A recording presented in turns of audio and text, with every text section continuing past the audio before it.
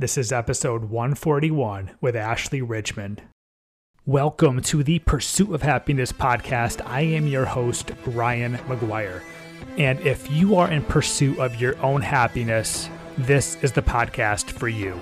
Join me along my own journey in finding happiness as I cover topics such as health, wellness, mindset, travel, adventure, dating, relationships, and so much more as I interview some of the most passionate and successful people in the world. And today I am super excited to introduce to you Ashley Richmond, a writer, athlete, and avid self-improver. And when I say athlete, she plays for the New Zealand national hockey team. And we all know hockey players are amazing athletes, let alone at that level. Ashley has a Master of Science in Psychology with supporting papers in nutrition, sports nutrition, and sports psychology. Her writings have been featured in top online publications such as Better Humans, The Ascent, and Mind Cafe. She's been named to a top writer in health, self-improvement, psychology, and advice on Medium.com. Her mission is to utilize the power of words to empower people to live healthy and meaningful lives. And her words are exactly how I found her. She is super active and popular on Twitter/X, whatever you want to call it. That's where I found her, and her content is just so good. There were so many ways I wanted to take this conversation, but I saw a pinned tweet at the top of her social media feed. And I said, you know what, we have to talk about this. It says, I've spent the last decade researching and experimenting with the most effective system for building muscle and losing fat. Don't waste the next 10 years trying to figure this out. I'll show you how to build your dream body in the next few minutes, which turns into our discussion. We hit on a step-by-step guide helping you build your dream body with not just the how, but also the why. It's not every day you get to talk to a nutritionist and really dig into the answers that we all have questions to. Where do we start? Why are we doing this? How to do this properly? So I was able to do that, giving you all a step-by-step guide on how to build your dream body. If you want to follow Ashley on Twitter, it's _Ashley Richmond. AshleyRichmond.net is her website. And if you enjoy this episode or any other episode, please share this with friends and family. I know this would help so many people. It also helps my reviews, so please also leave a review. I really do appreciate that. And follow the podcast on Instagram at the Pursuit of Happiness Podcast. With all that said, here we go. Here is how to build your dream body with Ashley Richmond.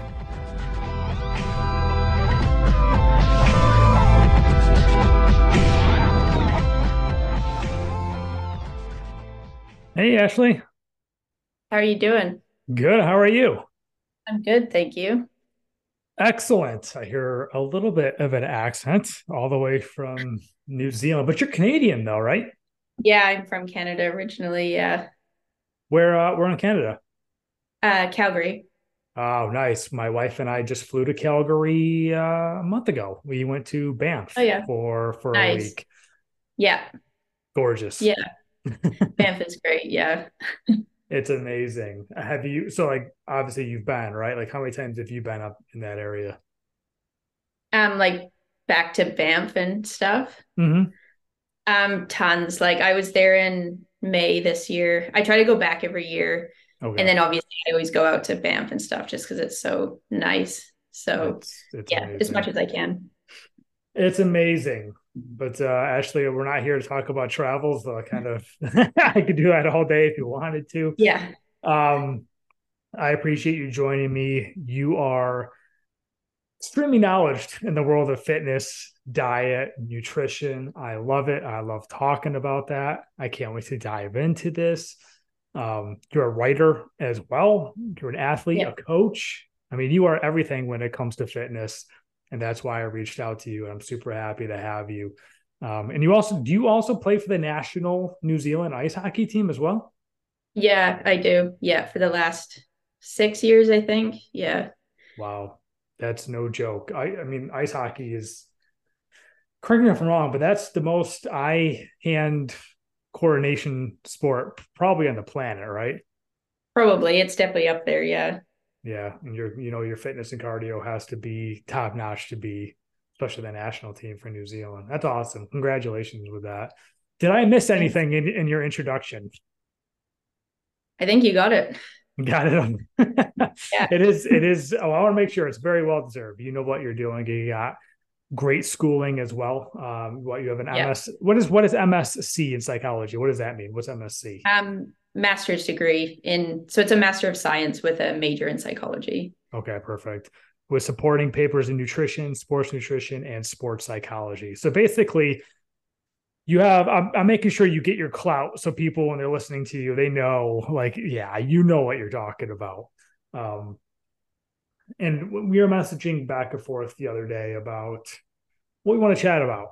And there's hundreds of different angles we could take this conversation when it comes to fitness and nutrition and diet, and who knows, maybe we'll touch on some of those as well. But one of your posts that you have on X or Twitter or whatever you want to call it these days is pinned to the top.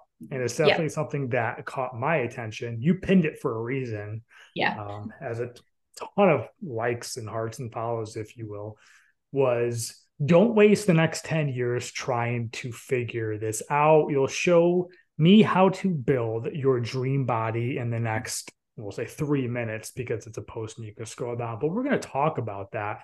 And you said, this is awesome because this is what you teach. Yeah. Are you ready to dive into this, or is there anything you want to hit on before we just shoot off like a rocket here? Yeah. We can just get right into it. This is awesome. All right. So for people looking to build their dream body or physique, here we go. This is the podcast for you. I am really excited about this. I feel like there's things I've heard, things I know, things I didn't know, some questions I have on some of these steps as well. So, step-by-step guide. I love talking with experts like you, giving people a blueprint and a path to follow to actually implement into their lives so they can start seeing results. I feel like so many of things that we read or conversations that we hear, it's like, it's great to have the information, but we don't really know where to start, what steps to take them in. And we're going to just knock all that out right here. So step number one, you have morning, Yeah. obviously, 30 grams of protein. Starting the day Yeah. with 30 grams of protein is a great way to stimulate muscle protein synthesis. 30 grams of protein. Let's just hit on that because that's no joke. So tell me why that's so important, and perhaps some foods or areas that we can get 30 grams of protein to start the day. Yeah. So protein is crucial for everybody, no matter your goals. So whether you're looking to build muscle, lose fat, generally just be healthy, protein's really important because it's the building blocks of it is the building block of our muscles, our tissues, pretty much everything in our body. You need protein for that.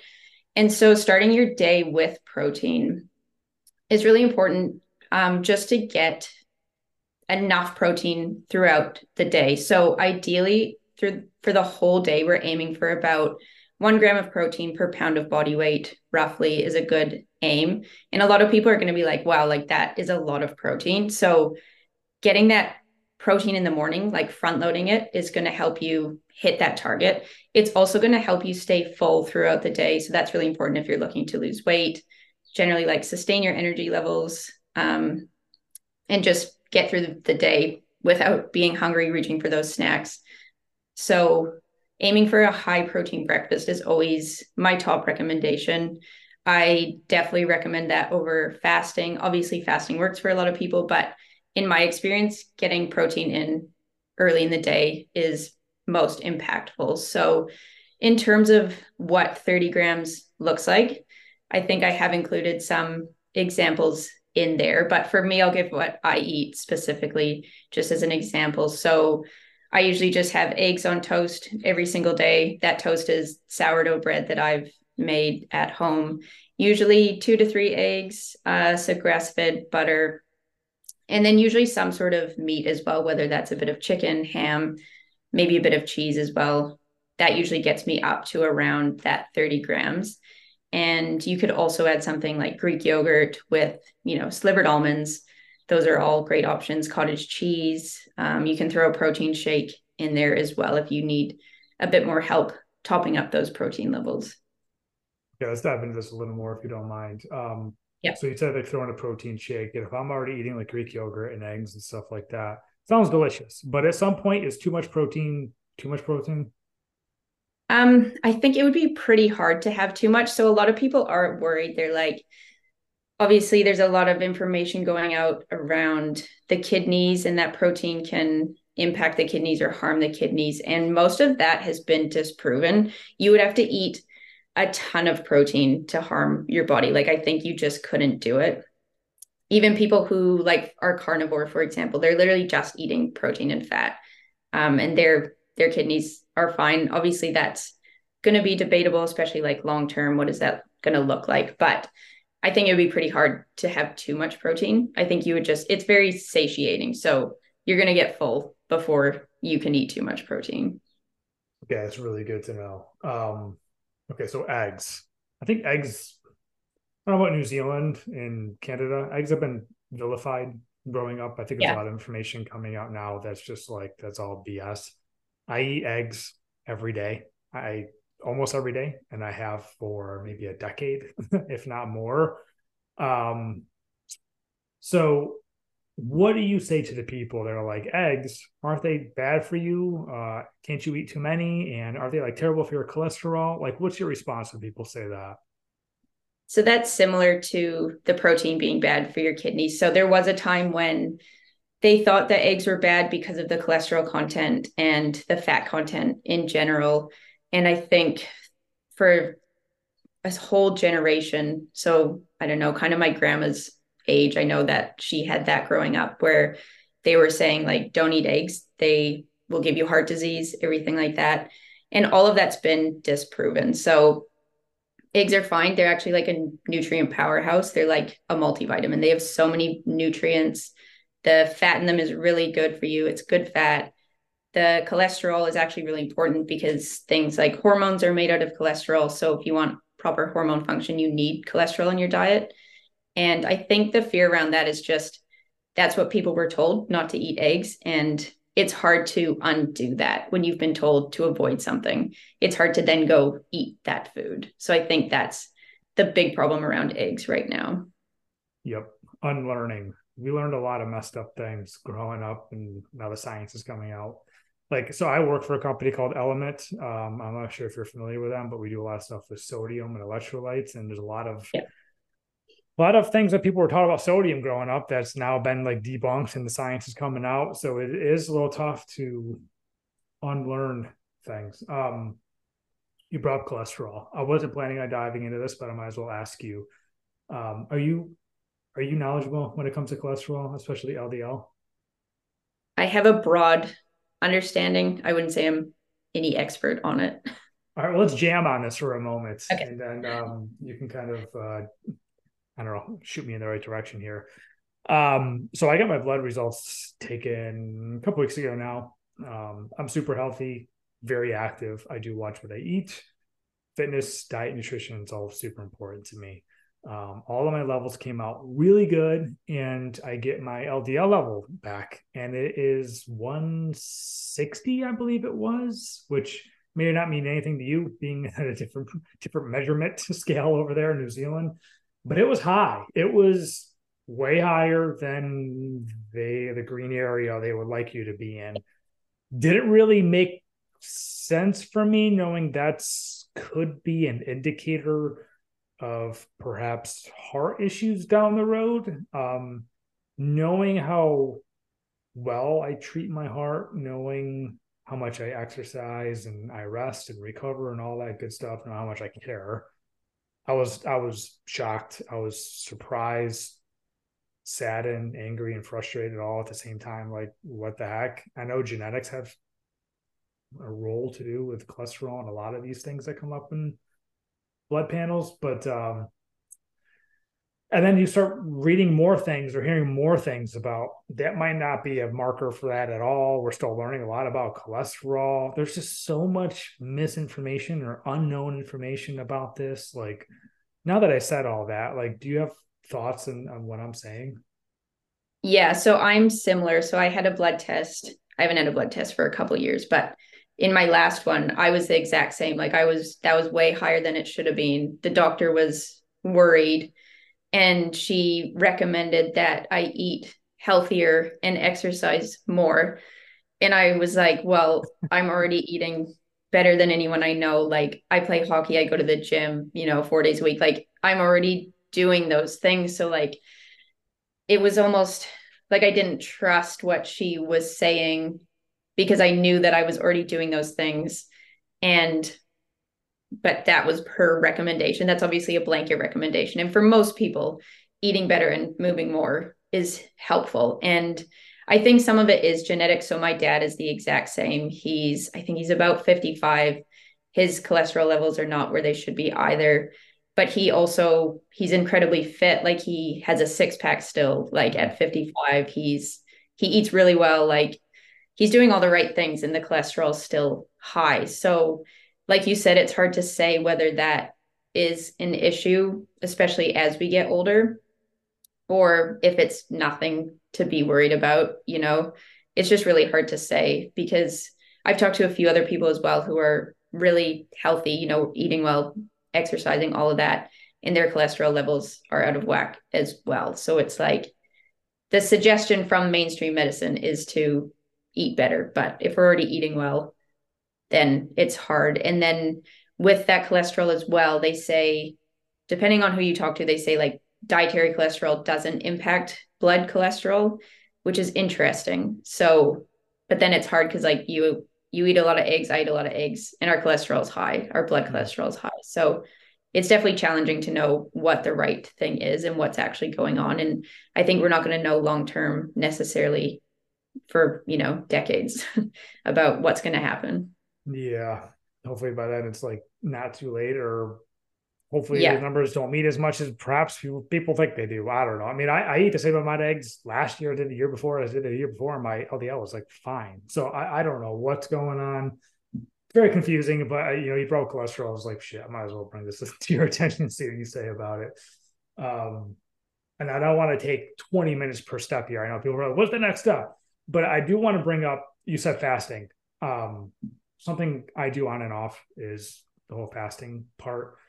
Um, who does that work well for, and why do you not do it? Yeah. So as a blanket recommendation, I would say for women to not do it. And for men are more able to do it than women. So I've had some really bad experiences with fasting where everyone said it's what you need to do. There's tons of benefits. Like the benefits are inarguable. Like they're really good. It's good for you. But with women, especially, I'm quite a lean female as well, like low body fat percentage.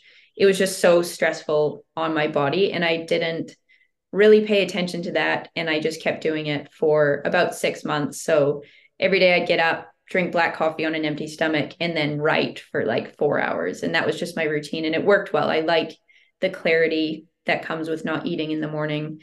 And I could just write for hours without getting distracted or anything. And then I just started getting sick. So all my lymph nodes were swollen like chronically for like 6 months. Um, and I didn't really know what was going on. I was getting really fatigued when I worked out. I'd get like nauseous, just general symptoms of fatigue in the body and stress in the body. And it got so bad that the doctors thought I had lymphoma because my lymph nodes were swollen for so long. Hmm. And really all it took was for me to eat breakfast. So I'm not sure what clicked, but while I was having all these like emergency ultrasounds and stuff, I just started eating breakfast. I'm like, maybe I should fuel myself better. And it shouldn't have taken me 6 months to realize that. But in pretty much overnight, everything went back to normal. So my experience with fasting wasn't good. And I know for a lot of females, it's just how our hormones are. We're much more susceptible to stress and cortisol. We're just I don't want to say not as resilient as a man, but just physiologically, like our bodies need more support and care, whereas men can handle not eating. And I think a lot of that comes down to if you look at how our ancestors would have lived. So a typical day for the caveman, the men would go out and hunt an animal, and the women would stay back at base and probably nibble on like berries and seeds and whatever was around. And I think that's the physiology. So for men, it can definitely be a good option. And I know a lot of people see good results with it, women too, but it's definitely something to be aware of. You need to be self-aware. You need to be paying attention to how your body is. And another thing I recommend is if you're going through a particularly stressful period, like maybe right now, like work can be quite stressful with the holidays and everything, maybe not fast during that period. So you need to see it as a stressor because it is a stressor. Same with exercise. Exercise is a stressor, but it's about learning when to use it and when you shouldn't use it and listening to your body about, how it's going and whether you need to pull back a little bit. Interesting. I feel like people are like, oh, it's the holidays. I'm going to fast so I can eat all the cookies and cakes and food for dinner to the family events. That's funny you say that. Not to stick too long on this stuff. I don't want to stick too long on it, but I did notice that you don't have oatmeal on your list. And I have a feeling like people are like, oatmeal is like a breakfast for champions type of thing. Like, what are your thoughts on oatmeal? I have it sometimes. So for a good chunk of my life, I was trying to avoid gluten for various reasons. And oats do contain a type of gluten. So I didn't eat oats for a long time, but I actually really enjoy oatmeal. So I do have it now occasionally. Maybe twice a month I would have oatmeal, which again, there's so many mixed messages about it. Like in one hand, it's a single ingredient food, which I definitely recommend. It's as it comes in nature for the most part. Like it's not like a highly processed food. It's pretty natural and it's full of fiber. It's got nutrients. But then some people will say it's got like anti-nutrients as well, which is like a whole another complicated topic that I don't fully understand. But essentially it's got some compounds in it that can impact your ability to absorb nutrients. So like that's not ideal either. It also has no protein, but you can easily add something like yogurt or protein powder to make it have more protein. But again, I don't think it's an everyday food for sure, but I think every now and then it's fine. Yeah, I go back and forth to the oatmeal. I enjoy it. I kind of like you. I do it occasionally. With my LDL being a little high, I know it's got fiber, so I'm hoping incorporating that maybe perhaps is a little more. And like, cause I add protein powder to it as well. So, when I count my macros, which I occasionally do, I'll end up with like 30 grams of carbs, 30 grams of protein by the time my breakfast is done. And there you go. Boom. There's that 30 grams you're talking about. So we'll move on here. And so next up, we have creatine. I'm excited for you to talk about this. You said creatine is the most studied supplement in the world. Take 5 grams of it per day, split into 2 doses. It's been shown to have benefits for nearly every aspect of our health with the relevant benefit being on our muscles. So creatine was something I had taken growing up, kind of like in my early 20 years, like going to the gym. It's like, yeah, take creatine, you'll get bigger or stronger. I have a feeling you know more about creatine than I do. I will say my hesitancy on taking creatine recently has just been the absorption of water and holding more weight, maybe making clothes fit a little tighter, making my waistline perhaps be a little bigger. Could be right, could be wrong. I'm interested to hear what you say about creatine. Yeah, it definitely impacts water retention. And that's a big reason why people do want to take it because it makes your muscles look bigger just because there's more water in them. But I think creatine's another one of those things where people were told it wasn't safe to take and that it would make you bald. And there are a few other claims going around about creatine, but it's the most studied supplement out there. It's incredibly safe. It's very inexpensive. So I think it's just a good like foundational supplement to take, especially if you're looking to build muscle or even if you're looking to lose weight, because building muscle is going to help you lose fat.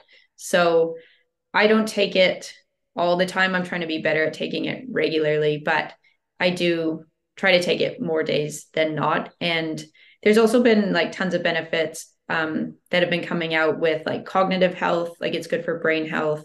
Mm. It's good for a bunch of different aspects of your health. And with no, or I wouldn't say no, but little side effects or known side effects, it's just a good, safe supplement to be including. And for people that don't know this, creatine's already in the body, right? We're just supplementing the body with more. Yeah, and you can get it from things like red meat has quite a bit of creatine in it. So you've already got it in your body, you're already ingesting it, but we're just increasing how much you've got. See, I think that makes people feel better knowing it's not like a drug, or I know steroids kind of like the wrong word to use, but people think of like creatine as working out, get strong, get bigger. It's not even on the same level as that. You've already got this in your body. You're just giving yourself more. Is that something that tapers off the older you get? I'm not sure, potentially. I haven't Yeah. done a ton of reading on it. Okay. I was just thinking that out loud. All right. So creatine, something I might look into adding into my daily routine. That's just like a white powder, stir it in some water, chug it. That's how you would take it, right? That's it. I take it as a capsule just because it makes Oh, it easier. Instead of having to mix it in something, I just take it like a pill. okay. Well, good to know. All right. So here we go. Here's everybody's favorite subject. We got coffee is next. So you have coffee as a powerful fat loss tool. I will say there is no asterisk when you put that. The asterisk is people don't go to Starbucks and load it with shots of like sugars and syrups and whipped cream and all this stuff. Then it is not a fat loss tool. It is not helping with that. But I'm just gonna let you rip on coffee real for a second because you know more about coffee than I do. So how is coffee a powerful fat loss tool? So coffee is, again, I feel like it's one of those things that is controversial. And anytime I talk about coffee, people either love it or they tell me that I'm wrong. So I'm a massive coffee fan. I've done a ton of research on coffee, and I think that if you're smart about it, it is a powerful tool for many things. But in terms of fat loss, it helps with both the mobilization of fat. So that's taking your fat out of the cells, and then oxidation, which is using that fat as fuel. So it helps with both of those processes. And most of that is going to come from the caffeine. So that's going to apply if you take like a caffeine pill or drink black tea or an energy drink. Not that I would recommend those for various Mm-hmm. reasons, but it's mainly the caffeine here that's having the effect. But the cool thing with coffee is that it also has a ton of benefits that you're not going to get with something like an energy drink or a caffeine pill, in that like it's got antioxidants, tons of nutrients. It prevents what's been shown to prevent things like Alzheimer's, Parkinson's, and stuff like that. So I think it's a great tool to use if you are trying to lose weight.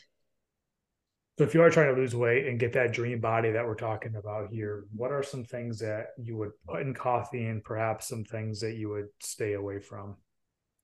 I drink my coffee black, so I always recommend black, but obviously some people don't like the taste of coffee. So you want to stay away from anything artificial. So artificial creamers are bad, artificial sweeteners. And I would opt for more natural stuff. So if you do want to put some sort of creamer in, just get cream, like normal cream.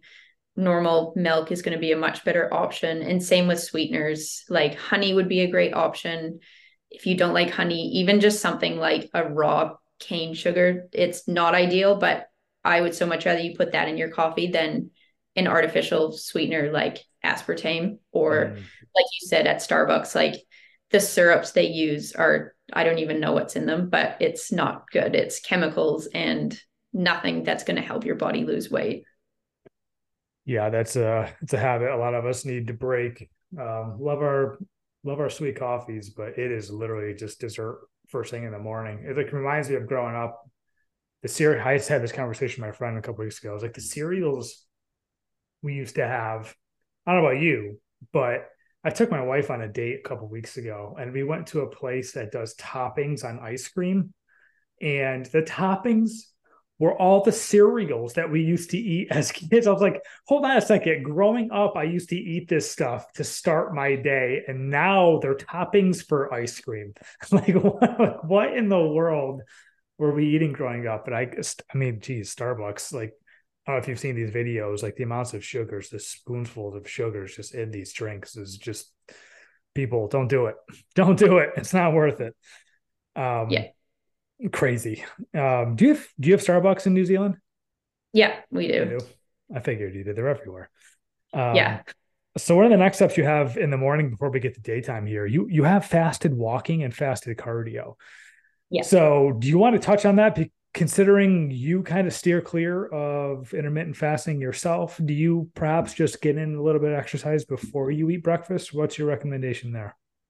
Yeah. So this is a nuanced one and obviously seems to contradict what I just said before. So it's going to be an individual thing. So what I do personally is as soon as I wake up, I go out for a walk. And for me, that's not really for fat loss. I'm not trying to lose fat.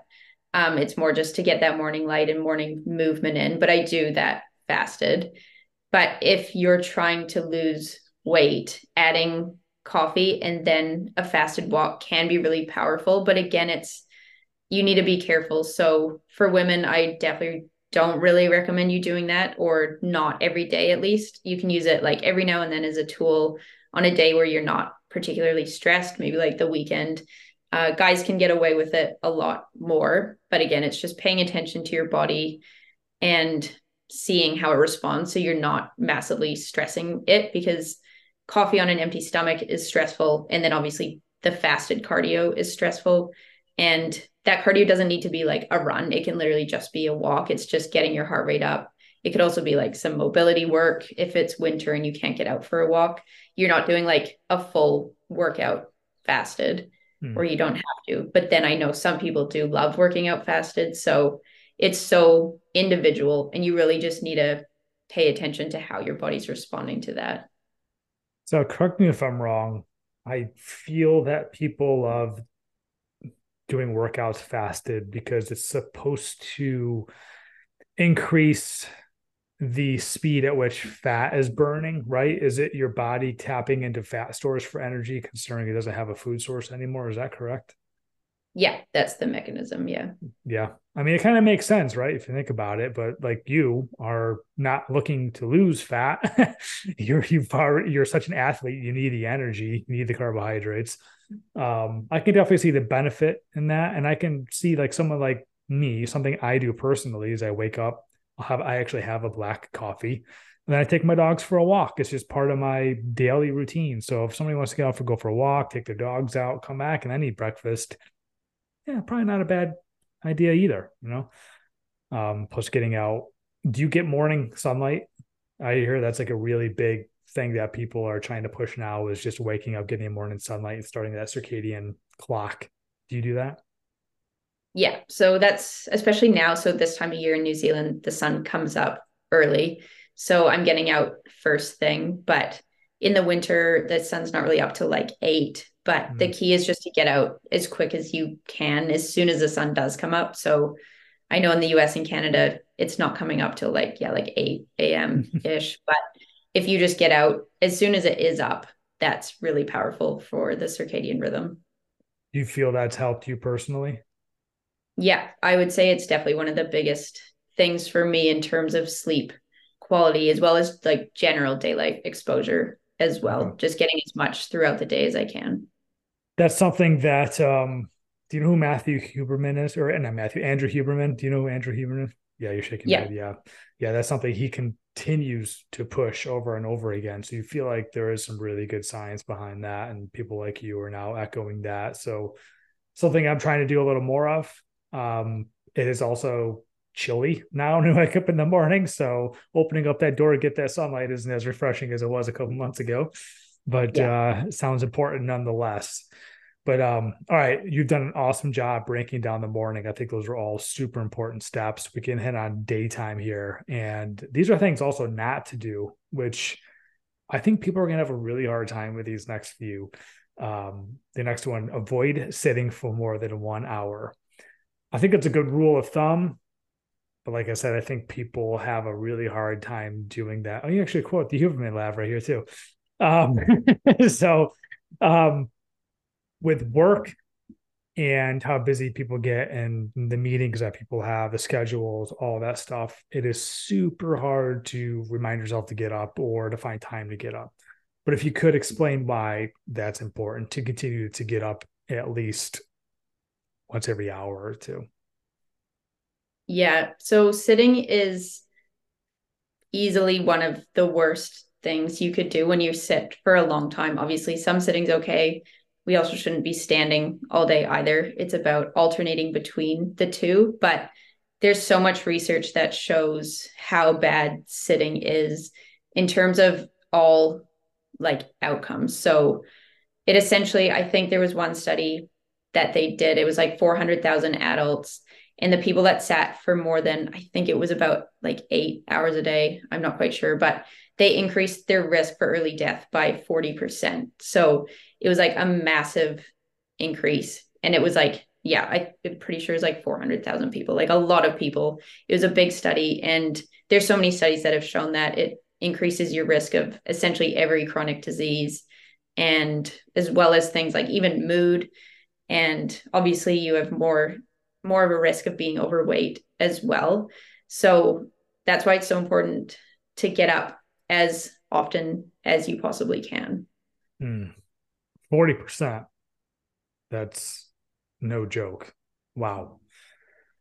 Yeah, I'm glad you said that because, like I said, I think a lot of people have a hard time doing that one. Just a reminder, I know I had a podcast a few years ago where kind of discussed habits and like setting reminders on your phone or on your watch just to stand up, get up, move around for a minute, even if it's just a couple minutes, like what a benefit that is. So please, people, remember to get up.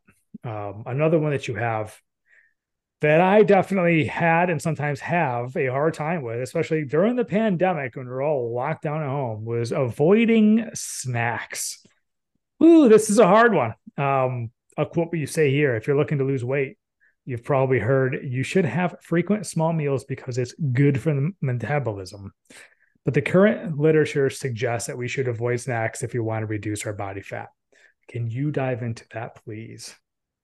Yeah. So again, that's another misconception where people think they should be eating essentially all day long to lose weight because it helps the metabolism. But the thing with that is that your digestive system is never getting a break, and that is problematic. It's never needing to tap into those fat stores because you're constantly giving it fuel. So it's never having to tap into its own fuel.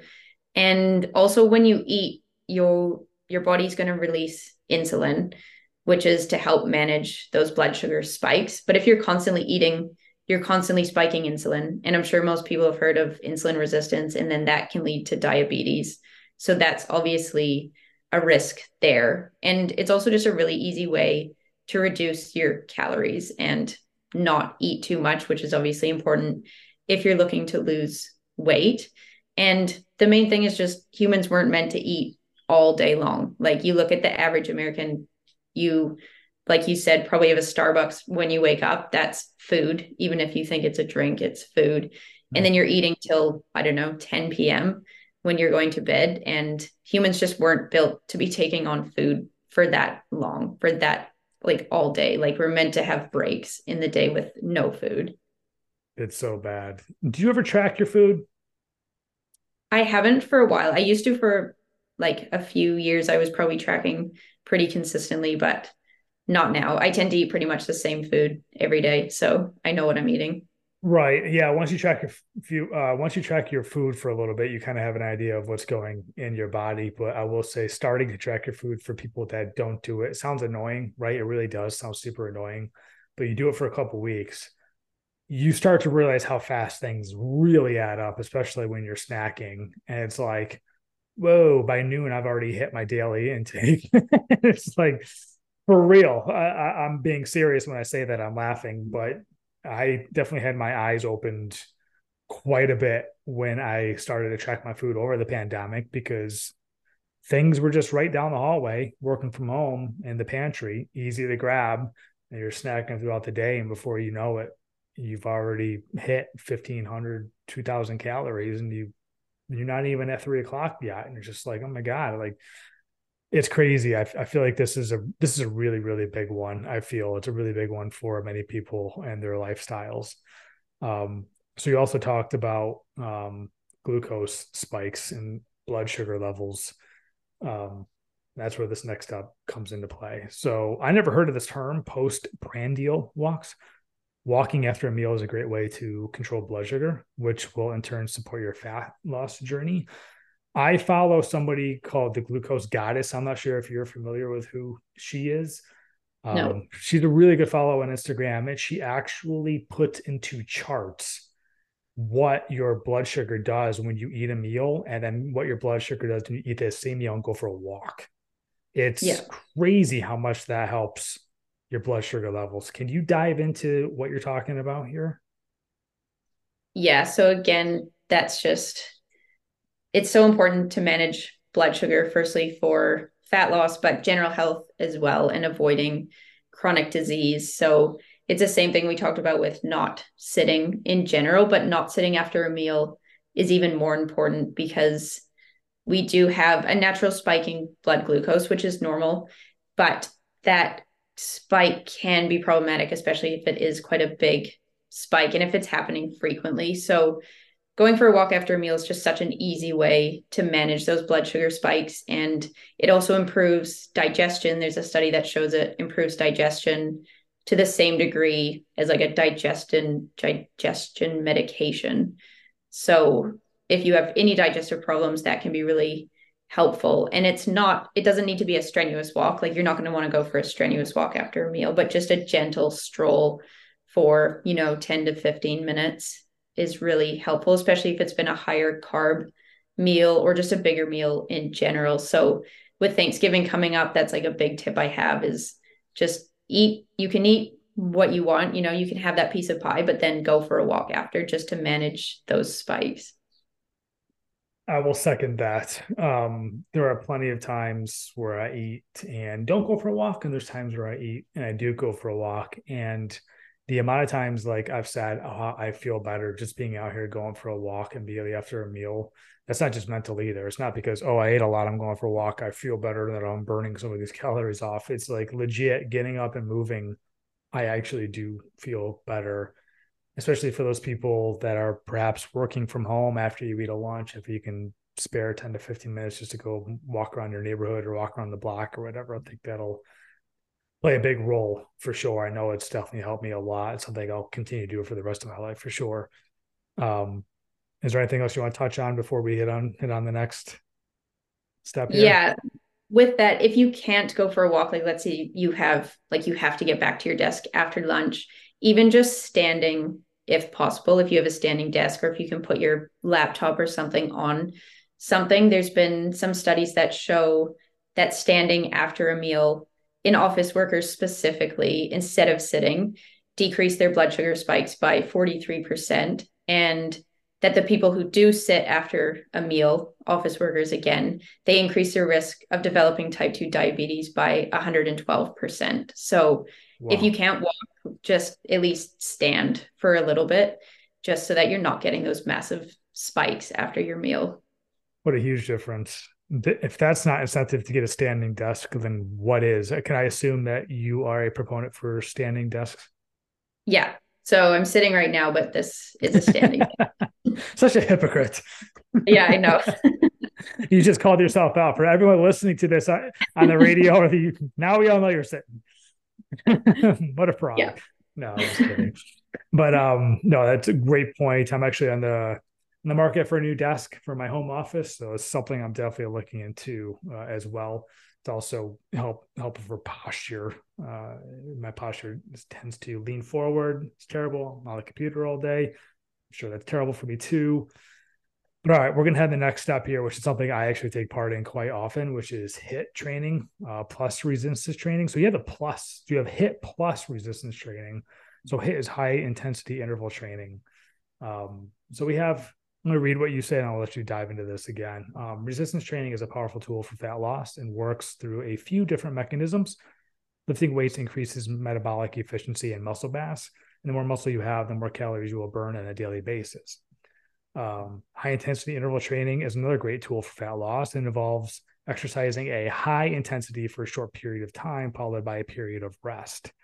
This can be anywhere from a 3-to-1 or a 1-to-3 work rest ratio.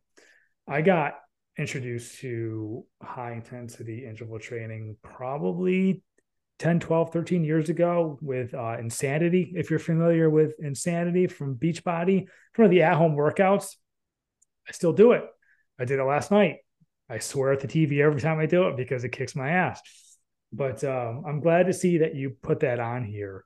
And I want you to let's dive into HIIT training first. Let's then dive into what also resistance training does for you as well. Yeah. So HIIT training is very powerful for fat loss, also muscle gain, but fat loss specifically. And that's for a few reasons. So obviously you're burning calories while you're doing it, but you're not burning a ton because it's usually quite short, like anywhere from like 4 to maybe 30 minutes. You probably wouldn't want to do it more than that. But the big benefit is the calories that you're going to burn after. So that's when you've done an intense workout, your body continues to burn calories for like hours, sometimes up to like a day later. So you're setting yourself up for some long-term calorie burning. And it's also good for the metabolism. So it's really good for like mitochondrial health. Mitochondria are really important with the metabolism, just making that all run more effectively. And I think HIIT training it's just such a powerful tool for fat loss, and it's quick. Like if you compare that to like a steady state cardio where you're going out for I don't know, an hour run compared to doing like a 4-minute HIIT session, like you're getting so much more fat burning and fitness as well in such a short time. And there's so many studies that have shown that it's way more effective than doing steady state cardio. And yeah, you just save so much time. And that's a big thing for a lot of people these days. Yeah, time. It can suck, but it sucks for less time. Yeah. But yeah, so speaking of HIIT training, before we get into resistance training, is being an athlete yourself, have you ever done your VO2 max at all? Have you ever tested for that? I don't No? think so. I think in one of my papers at university, we were doing it, but I wasn't one of the volunteers because it looks terrible. So I've never actually done it. Yeah, but I'm actually would be curious to know what you test at. I mean, it's got to be Yeah. obviously upper echelon because you are quite the athlete. So I actually last summer I had a podcast. I had the Run Raleigh PT on here. We talked about VO2 max training, and then she gave me a plan, and I actually did that all last summer. I put myself through the training almost to a T, not quite every day, but almost to a T. That I retested again, I think about 3 to 4 months later, and my VO2 max score went up. And it's awesome to see. It's basically like HIIT training. It's a lot of sprint workouts, letting your heart rate come down, then hitting it again. It goes as high as you can, letting it come down. I know that's something that Dr. Peter Attia, if you're familiar with who he is, talks about VO2 max training and how that is somewhat of a marker for life expectancy when you're able to push yourself that hard and kind of increase the boundaries of you and your limits and your heart rate, how that can help you with your longevity as well. So HIIT training is just kind of like in the same realm of the VO2 max. I was just curious to know if you did that because you probably would be off the charts. But yeah, if you want to touch on resistance training, I know that's been a big thing for a long time, obviously, but I feel like there's just still more and more good information coming out about resistance training, especially for women. I feel like women resistance training now is just so much different than it was 20, 30, 40 years ago. There's just more women doing it and they recognize the benefits of it. So if you want to touch on resistance training, please do. Resistance training is something that everybody should do, regardless of age, goals, gender, because it's so important for longevity. First of all, muscle mass is just crucial for health in general and staying functional for a long time. So that's always the biggest reason to do it and why everyone should do it, even if you're over 60 already. I get my grandma to do it, just body weight, even just sitting down to a chair and standing up 10 times, just loading your muscles. is so important for longevity, for that muscle mass. But also in terms of, obviously, if you want to build an aesthetic body that looks good, you're going to want to have muscle mass for those reasons. And then fat loss, again, which I touched on earlier. Muscle is highly metabolically active. So you're burning a lot of calories just by having muscle on your body. It just makes you essentially like a fat burning machine, the more muscle that you have. So if you're looking to lose weight, building muscle should be the priority. That's the main thing I address with my coaching clients. All of them are doing resistance training, like regardless of age, regardless of their goals. It's just everybody should be doing it. So for people that are listening to this that perhaps are scared to start or don't know where to start, how often would you recommend people do resistance training? Like how many days a week? At least two, ideally three, and then not more than that necessarily. So a lot of people get stuck in the trap of doing too much then when they're doing like 5 or 6 days a week, and then they're not recovering. It's that stress response again with the cortisol. So three is like ideal. I get most of my clients to do three. Some of them do four. But if they're really strapped for time, I've got one of my clients, he just does 2 per week just because he's so busy with work and traveling.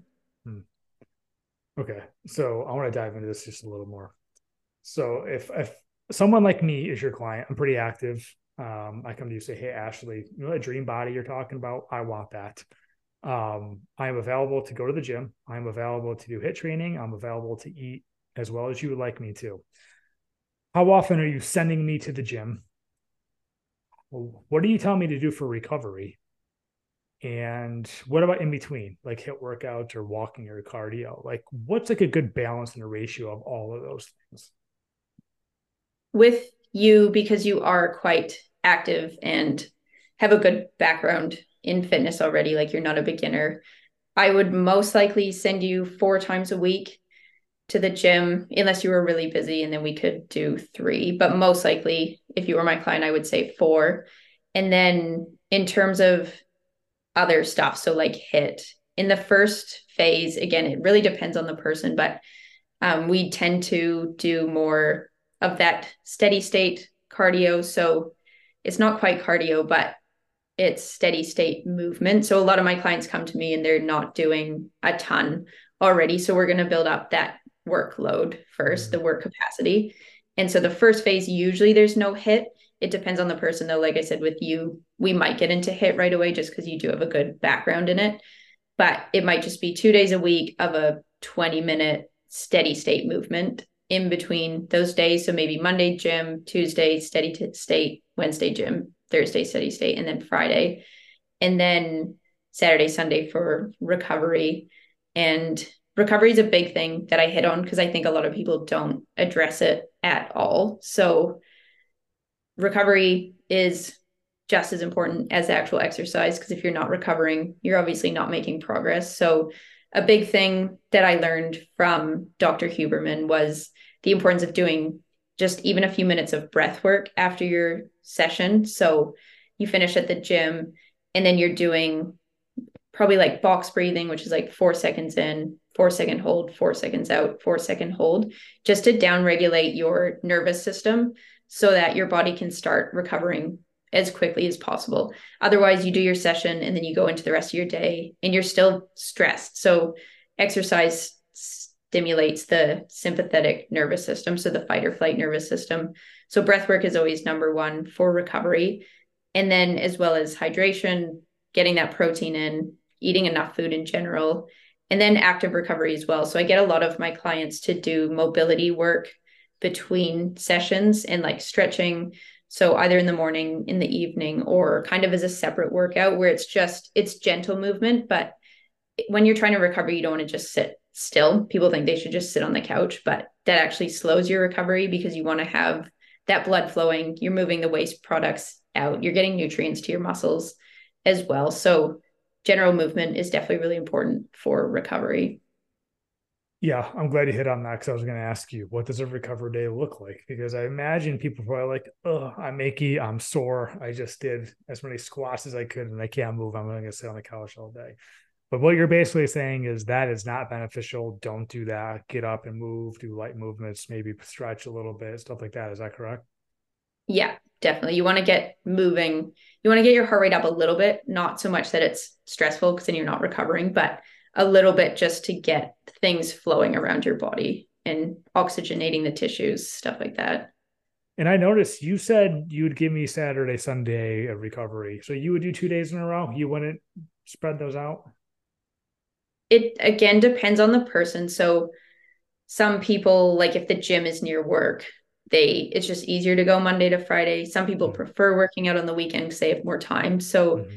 it just depends on your schedule, really, because adherence is the most important thing. So whatever's going to work best for you is ideal. Like, for example, I wouldn't normally do, especially if you're doing a full body program, I wouldn't put them beside each other like Monday, Tuesday. But if you can only go Monday, Tuesday, Friday, like that's what we're going to do. So Okay. it's just about making it sustainable rather than optimal, because there's no point in having optimal if you're not going to stick with it. 100%. Consistency is key, always. Yeah. Another question I have, I imagine you got this question. I'm sorry, this wasn't like in the outline, but I got to ask you. People, you brought up six pack. People want those abs. They always want the abs. They say, Ashley, I want to get abs. What do I got to do to get abs? Forget everything else. What do I got to do? So everyone wants to have that six pack, the washboard abs. If you want to dive into that, one, what it takes to get that, and two, like just I don't know, kind of like misconceptions perhaps around abs or getting them, or what your thoughts are. So I think the biggest misconception is that you just need to do a lot of core work to get abs. And obviously, you need muscle there to have abs. Abs are a muscle like anything else, but you can't just do sit ups and expect to get a six pack, which I know a lot of people are still under that misconception that that's how you would get abs. So fat loss is going to be the biggest thing. So the main reason most people can't see their abs is just because there's fat on top. Like there are going to be abs there because you wouldn't be able to walk or sit up if you didn't have abs, because they hold your torso upright and help you live. But it's that fat on top that is the main thing. So that would be the priority, is getting your body fat percentage down. And that alone would help you see your abs. And then if they still weren't very prominent, then we could look more into doing some more core work, which would make them bulkier or bigger to see them. But definitely it's about getting your fat loss down. And this whole conversation is about how you can do that, essentially. And the old saying goes, abs are made in the kitchen, right? Not in the Yeah. gym. So Yeah. Nutrition yeah. is key. Obviously, movement in general is key for fat loss as well, but you really got to get that nutrition dialed in for to get to that sort of body fat percentage. Um, I'm one of those people that I will, for the most part, train my abs perhaps every day. Is that a terrible thing to do because they are still a muscle group? It's not like I would do chest after chest after chest, right? Like, what are your thoughts about training your core every day? The core is more able to be trained every day. So because it's such an endurance muscle, it's on like all the time. Like you're constantly using it when you're just walking and living life. So it's like it's used to being used frequently. Whereas, yeah, something like, I mean, you could say that, I guess, for the legs as well, you're walking around on them, but the core tends to be more of an endurance muscle. And it's just that self awareness again. So paying attention to whether you're actually recovering. And I think, I think you should always take breaks from training your muscles, but it just depends on what you're doing. Like if you're hammering them every day, I would say that's bad. Like if you're going to absolute failure, doing heavy cable crunches or something, I wouldn't do that every day, but doing a little bit every day is going to be fine.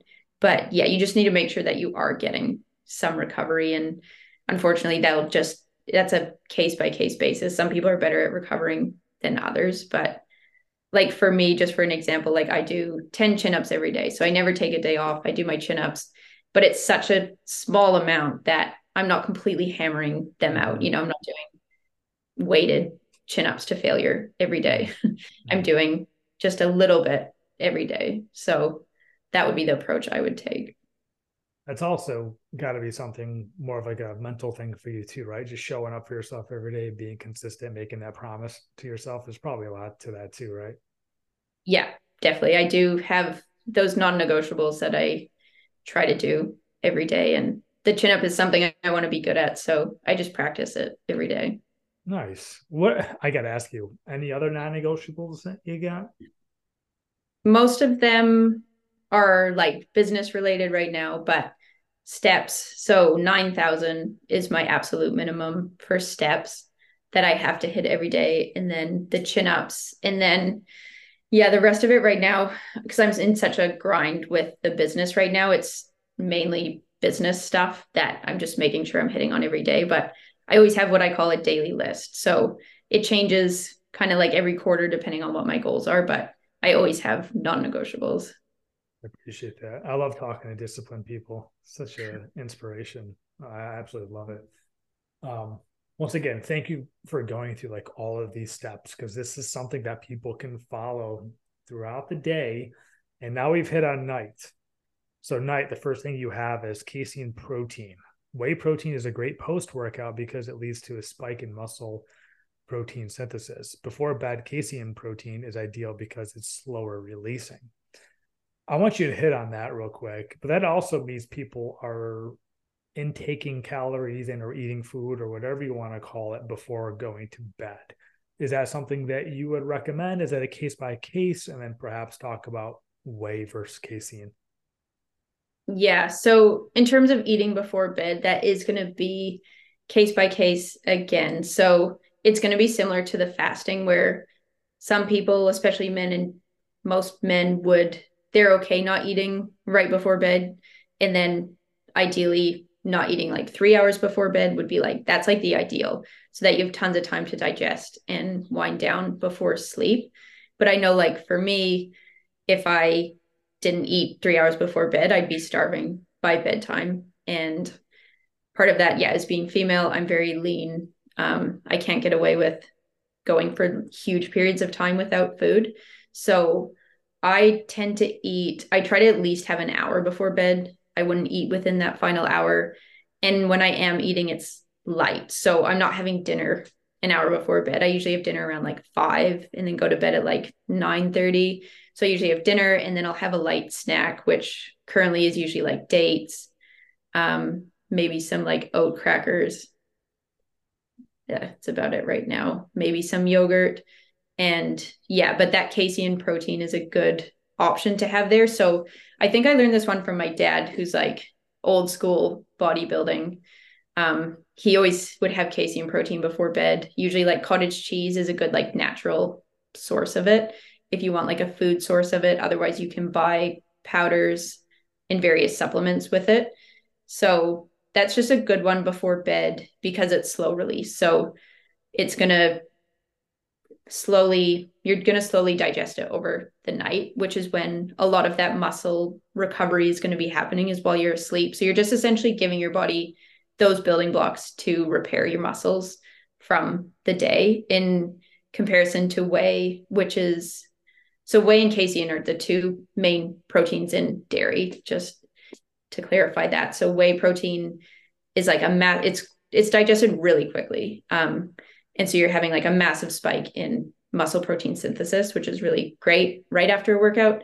But before bed, whey is also a good option if you still need to get some protein in. But if possible, the casein is just better because of that long release that comes with that type of protein. Okay, great. And I will say, I'm not going to ask you to recommend any brands or whatever, but I will say also be careful of some of the brands that you do get. A lot of them are filled with sugars, sweeteners, all that stuff. I mean, yeah, they taste like dessert before bed, Yeah. but it's like, okay, well, it's probably too good to be true. Take a look at the ingredients to make sure you're not just inhaling sugars and artificial sweeteners before you go to sleep. You don't really want to be doing that. That's not going to help you build your dream body, people. So Yeah. be And that's with aware.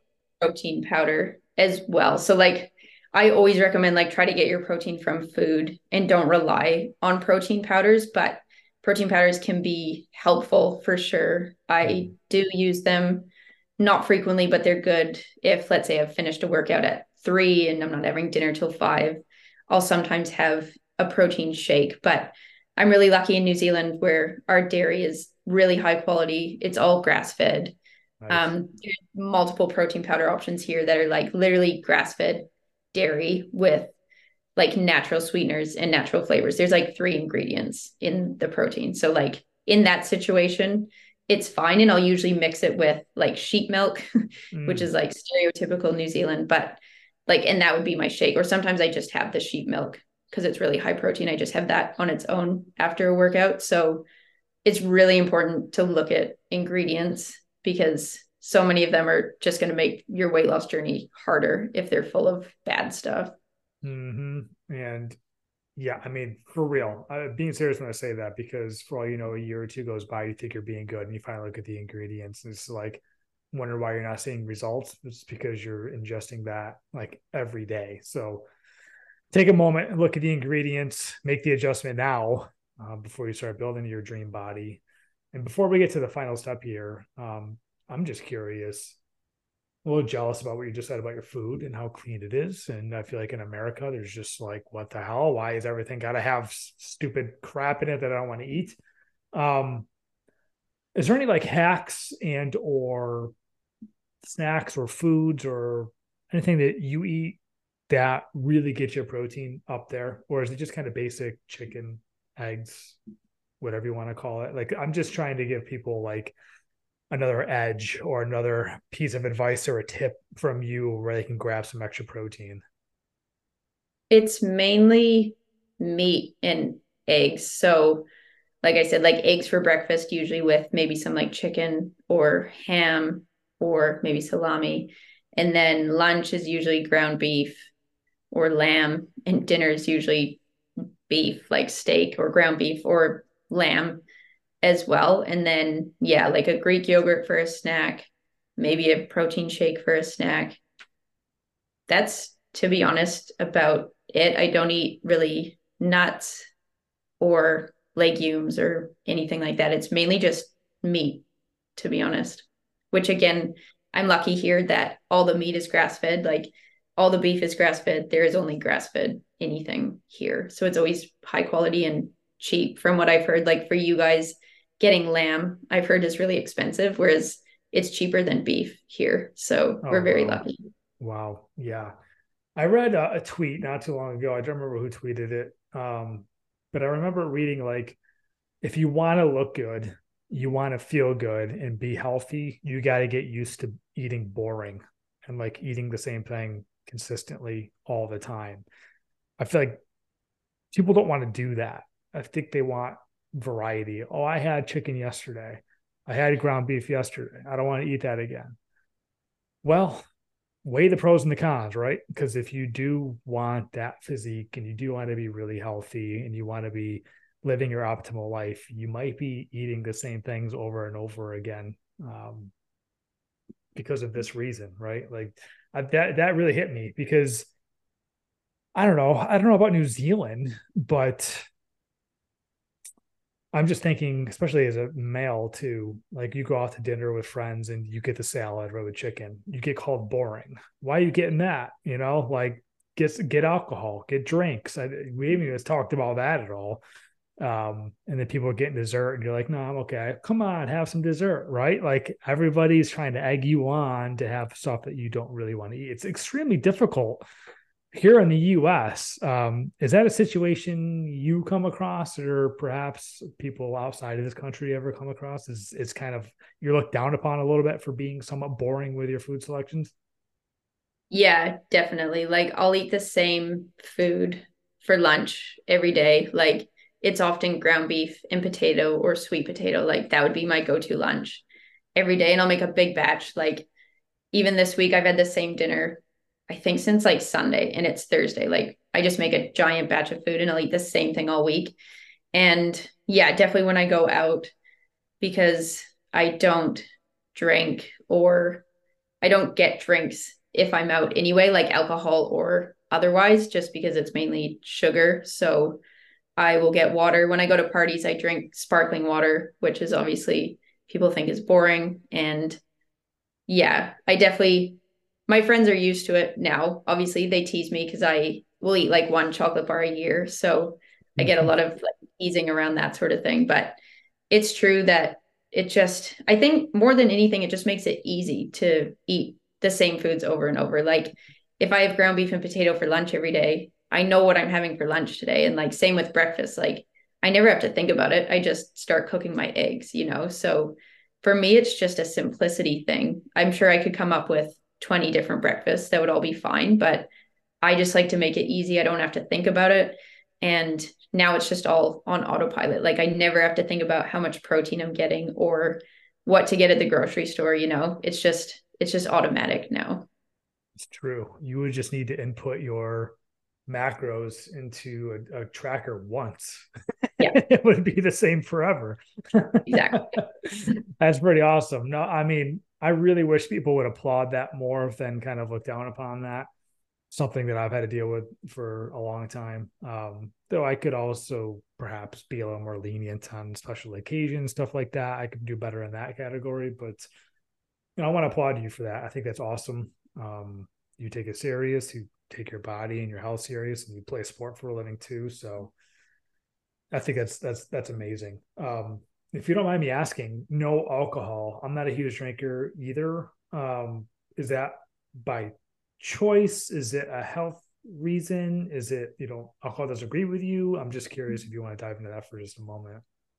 Yeah, probably all of the above. So I mainly just don't like how I feel when I drink, especially like later on. It tends to make me feel like anxious the next day. And so it's just never worth it for me to drink. And obviously the health issues there, it's just not worth it for me. So I just don't drink. I don't really think about it. I haven't had a drink for I think like 5 years. And it's just, again, it's just one of those things that's automatic. Like I just don't drink. So I never have to think about it. It just is something I don't do. Yeah, I'm with you there. Like I said, that's another thing I feel like that's kind of looked down upon or made fun of when I don't know. I don't really necessarily see the reason to consistently drink, but it is embedded in people's cultures for one reason or another, traditions. So I completely understand that. But yeah, I'm with you. I'm definitely with you as far as alcohol goes. So I would really wanted to touch on that. So thanks for bringing that up. I guess we're on to the final step here, which last but not least, as they like to say, optimize sleep. This is also a subject that I feel like is getting a lot of publicity, I would say, over the last decade or two, is how important sleep is.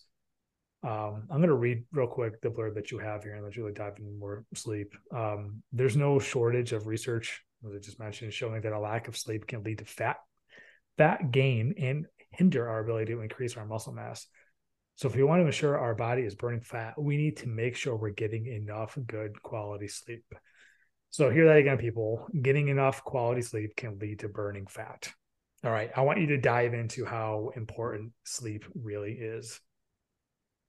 I think sleep, like you said, is definitely on more people's radar now, but there's still a ton of people that aren't getting nearly enough sleep, and that's impacting everything. So not even just fat loss and muscle gain, but it's your mood, it's your performance at work, like your brain performance, and it's your long-term health as well. So many people, especially young people, they think that they're fine without sleep or sleeping, 5 hours a night or whatever. And you might feel fine, but the damage that's happening is compounding and it will catch up with you later. So I think Matthew Walker's book, Why We Sleep, has done a really good job at showing why sleep is so important. And the main thing is just that that's when your body's recovering. That's when your brain is getting cleared out. All the waste from the day gets cleared out only when you sleep. And it's just helping with everything like inflammation. It's so important. Like sleep needs to be number one for everybody. It's a non-negotiable for sure. And I think so many people, I think they think that they do okay on no sleep, but they don't know what a good sleep actually feels like. So if they were sleeping 8 hours and then they got the 5 hours of sleep, they would feel pretty crappy. But because they only get 5 hours every day, they don't know what it's like to actually feel how they should feel. So I always recommend like at least 7 hours a night, which I think should be doable for most people.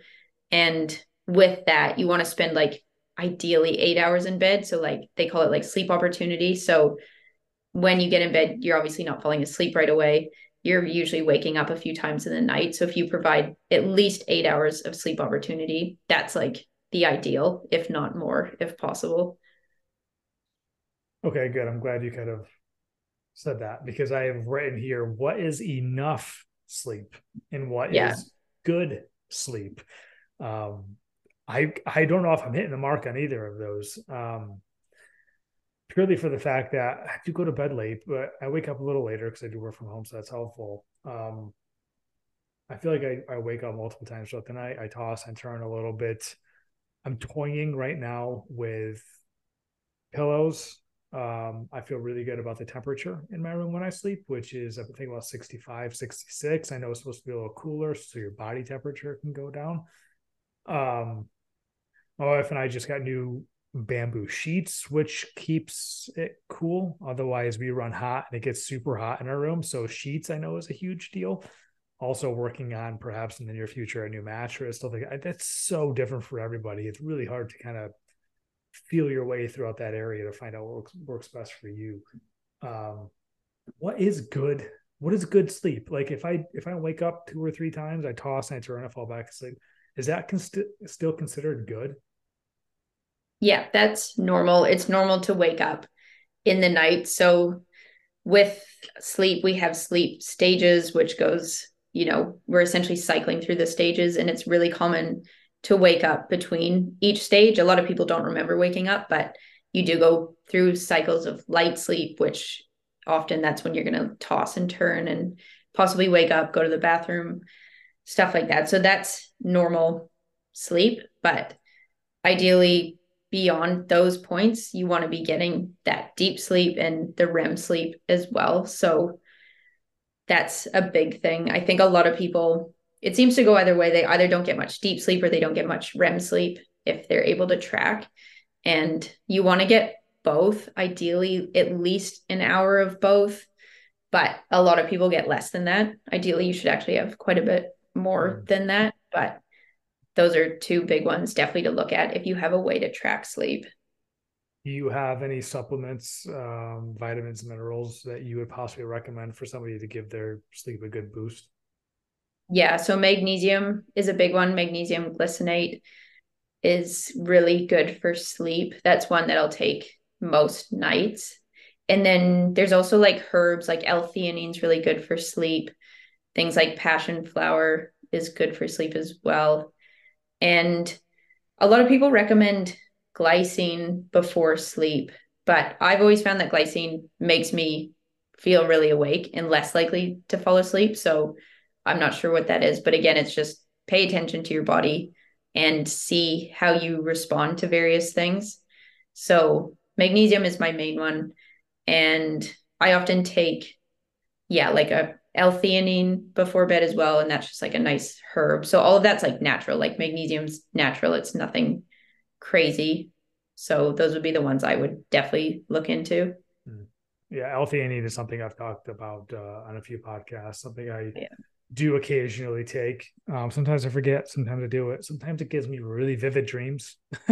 So Yeah. maybe that means I'm in REM cycle even more. I'm Yeah. not entirely positive.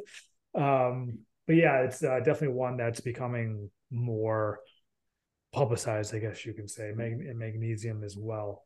So if you don't mind, I'm going to do a quick little rundown. You posted a summary, which I think is great. I think this is a good time to do a little summary so people can remember what we talked about here. So we have morning, 30 grams of protein. We have creatine, coffee, and a fasted walk. Throughout the day, we have avoid sitting for over 1 hour, avoid snacks, postprandial walks, which means walking after you eat, high intensity interval training plus resistance training. And at night, we have casein, protein, and optimized sleep. I'm going to hit you with a question here that might be a little tough for you, but I'm going to ask you anyways. Um, if I'm looking to start slow and incorporate one of these into my daily routine, which one would you say you got to start with?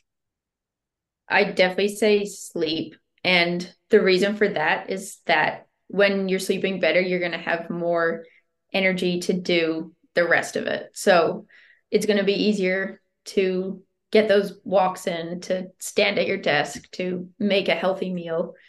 And sleep is just, yeah, it's the number one because if you're not sleeping, the rest of it's not going to work as effectively. So I would definitely suggest sleep. Awesome. I thought you would say that, but I just wanted to make sure. And also, like, just reiterate how important good sleep actually is. Um, Ashley, like, I want to turn it over to you. Is there anything that we missed? Any advice that you want to make sure you state to the people listening to this? The main thing is just finding a way to make this sustainable. So going through that summary, it seems like a lot, and it is a lot. And that's something that I do that's all automatic for me now, but it wasn't at the start. So don't think that you need to do it all at once and apply everything today. Like you said, if you're looking for one thing, like just start with sleep. Just start there, focus on your sleep for the next week or month and really work on optimizing that and then move to the next one. And they don't need to be crazy things. Like in terms of like the resistance training, for example, you don't need to go to the gym for an hour 3 times a week if you're currently not going at all. Like go once for 20 minutes or do some push-ups at home in your living room. That's still resistance training. It's about finding a way to make it fit with your schedule because none of it's going to work if you're not sticking to it. Consistency is the number one thing here. 100%. I couldn't agree with you more. I know sometimes, like, I have negotiations with myself, and it's just like, I can drop down and do 10 push-ups within 30 seconds. And it's just like, hey, at the very least, I did something today. If I did nothing Yeah. the rest of the day, I at least did 10 push-ups in 30 seconds. We can all do something like that, no matter what your fitness level is. Yeah, So exactly. And I think a lot of people think it's going to be complicated and that's why they don't even start. But if you break it down, it can be really simple. Like it can be as simple as 30 seconds of push-ups. for sure. Ashley, you've been awesome. I want to give people an opportunity to work with you and find you and know about the courses and your training and your coaching. So please share away. Okay. Well, the number one place to find me is on Twitter. And my username, or X, I guess it's called now, but Twitter is at underscore Ashley Richmond. So that's my biggest platform. I'm on LinkedIn as well. I dabble in Instagram. But if you go on Twitter, you'll be able to find me everywhere. I've got a newsletter as well, which goes out every Monday. You can sign up for that in my Twitter bio. There's a link in there. So definitely start at Twitter. That'll give you everything you need. And then in terms of coaching, I do one-on-one coaching with clients, and that's focused on health and fitness. So depending on their goals, it varies a lot, but generally like losing weight, building muscle. We work on everything we talked about today. So sleep optimization, general health habits. I help people figure out, how to avoid snacking. What's that actually going to look like for them? I help them figure out what foods to eat, how to fit it all into their schedule, and just really reach that next level. And my main mission with that is just to help people reach their full potential and make it as easy for them as possible. That's my general mission because I think people think health is really complicated and time consuming, and it really doesn't need to be. So I want to help people through my content and my coaching as well. Just I want to show how easy it is to be healthy and that it's really just about making a few tweaks to what you're already doing and adjusting your systems. For sure. And that's ashleyrich.net as well. And I'll link all of your sites, social media in the show notes as well. So just scroll down, give it a click, give you a follow. You're a great follow, which is how I found you. I just want to reiterate one thing is for people that are struggling with their diet and fitness and nutrition, there is no shame in working with a coach. Don't just think, I can do this myself. Maybe you can, but if you can't or don't want to, coaches like you exist for a reason. Like I said, a few years ago, I had my eyes open when I started working with a coach and nutritionist. We started looking at what I was eating and when I was eating it. And it was just like, what the frig? Here I am thinking I'm as healthy as anybody would ever imagine. And you lift them under the hood and it was like, wow, okay. And so here I am working with a coach, and it was a game changer and a life changer for me. So if you're struggling with your health, don't know where to start, working with a coach is a great idea. So I fully support it. It'll open your eyes. You know what you're talking about, which is exactly why I had you on this podcast. So I just want to thank you so much again for going through that. I just think it can't be overstated how helpful it is to have a step-by-step guide of just like, hey, when you wake up, you can do 1, 2, 3, 4, 5, 6, 7. And when you go to bed, you follow the steps to have a very successful, healthy lifestyle, fitness, body, diet, nutrition, and you're working your way towards your goal. So I love having these conversations where I get to ask all these questions. We get to dive into it. So Ashley, thank you so much. Again, you're welcome back anytime. Good luck with your hockey season. When's your next game? Are we off season, on season? What's it looking like now? Yeah, it's complicated because we're coming into summer, but we tend to align with you guys because that's where most of the hockey is. So it usually starts ramping up around now, but we've also got, just some summer leagues going on. So it's essentially all year for us in New Zealand. Yeah. That's awesome. Good luck with that. I'm going to follow you. So keep kicking ass. Ashley, thank you so much once again. Thank you. It's been great chatting with you and getting to meet you too.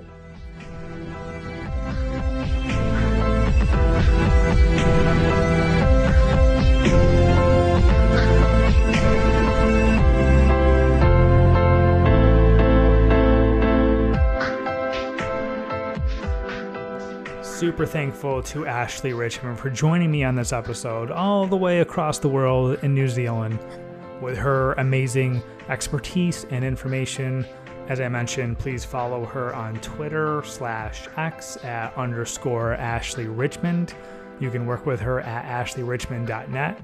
All of her social media links and every place you can find her will be in the show notes, as well as follow me at the Pursuit of Happiness podcast on Instagram. Leave a review. Please just take a moment and do that. It is very, very appreciated. Also share this episode and any other episode with friends and family. Once again, thank you so much for listening to this episode. There's so many more good episodes on the way, so stay tuned and subscribe.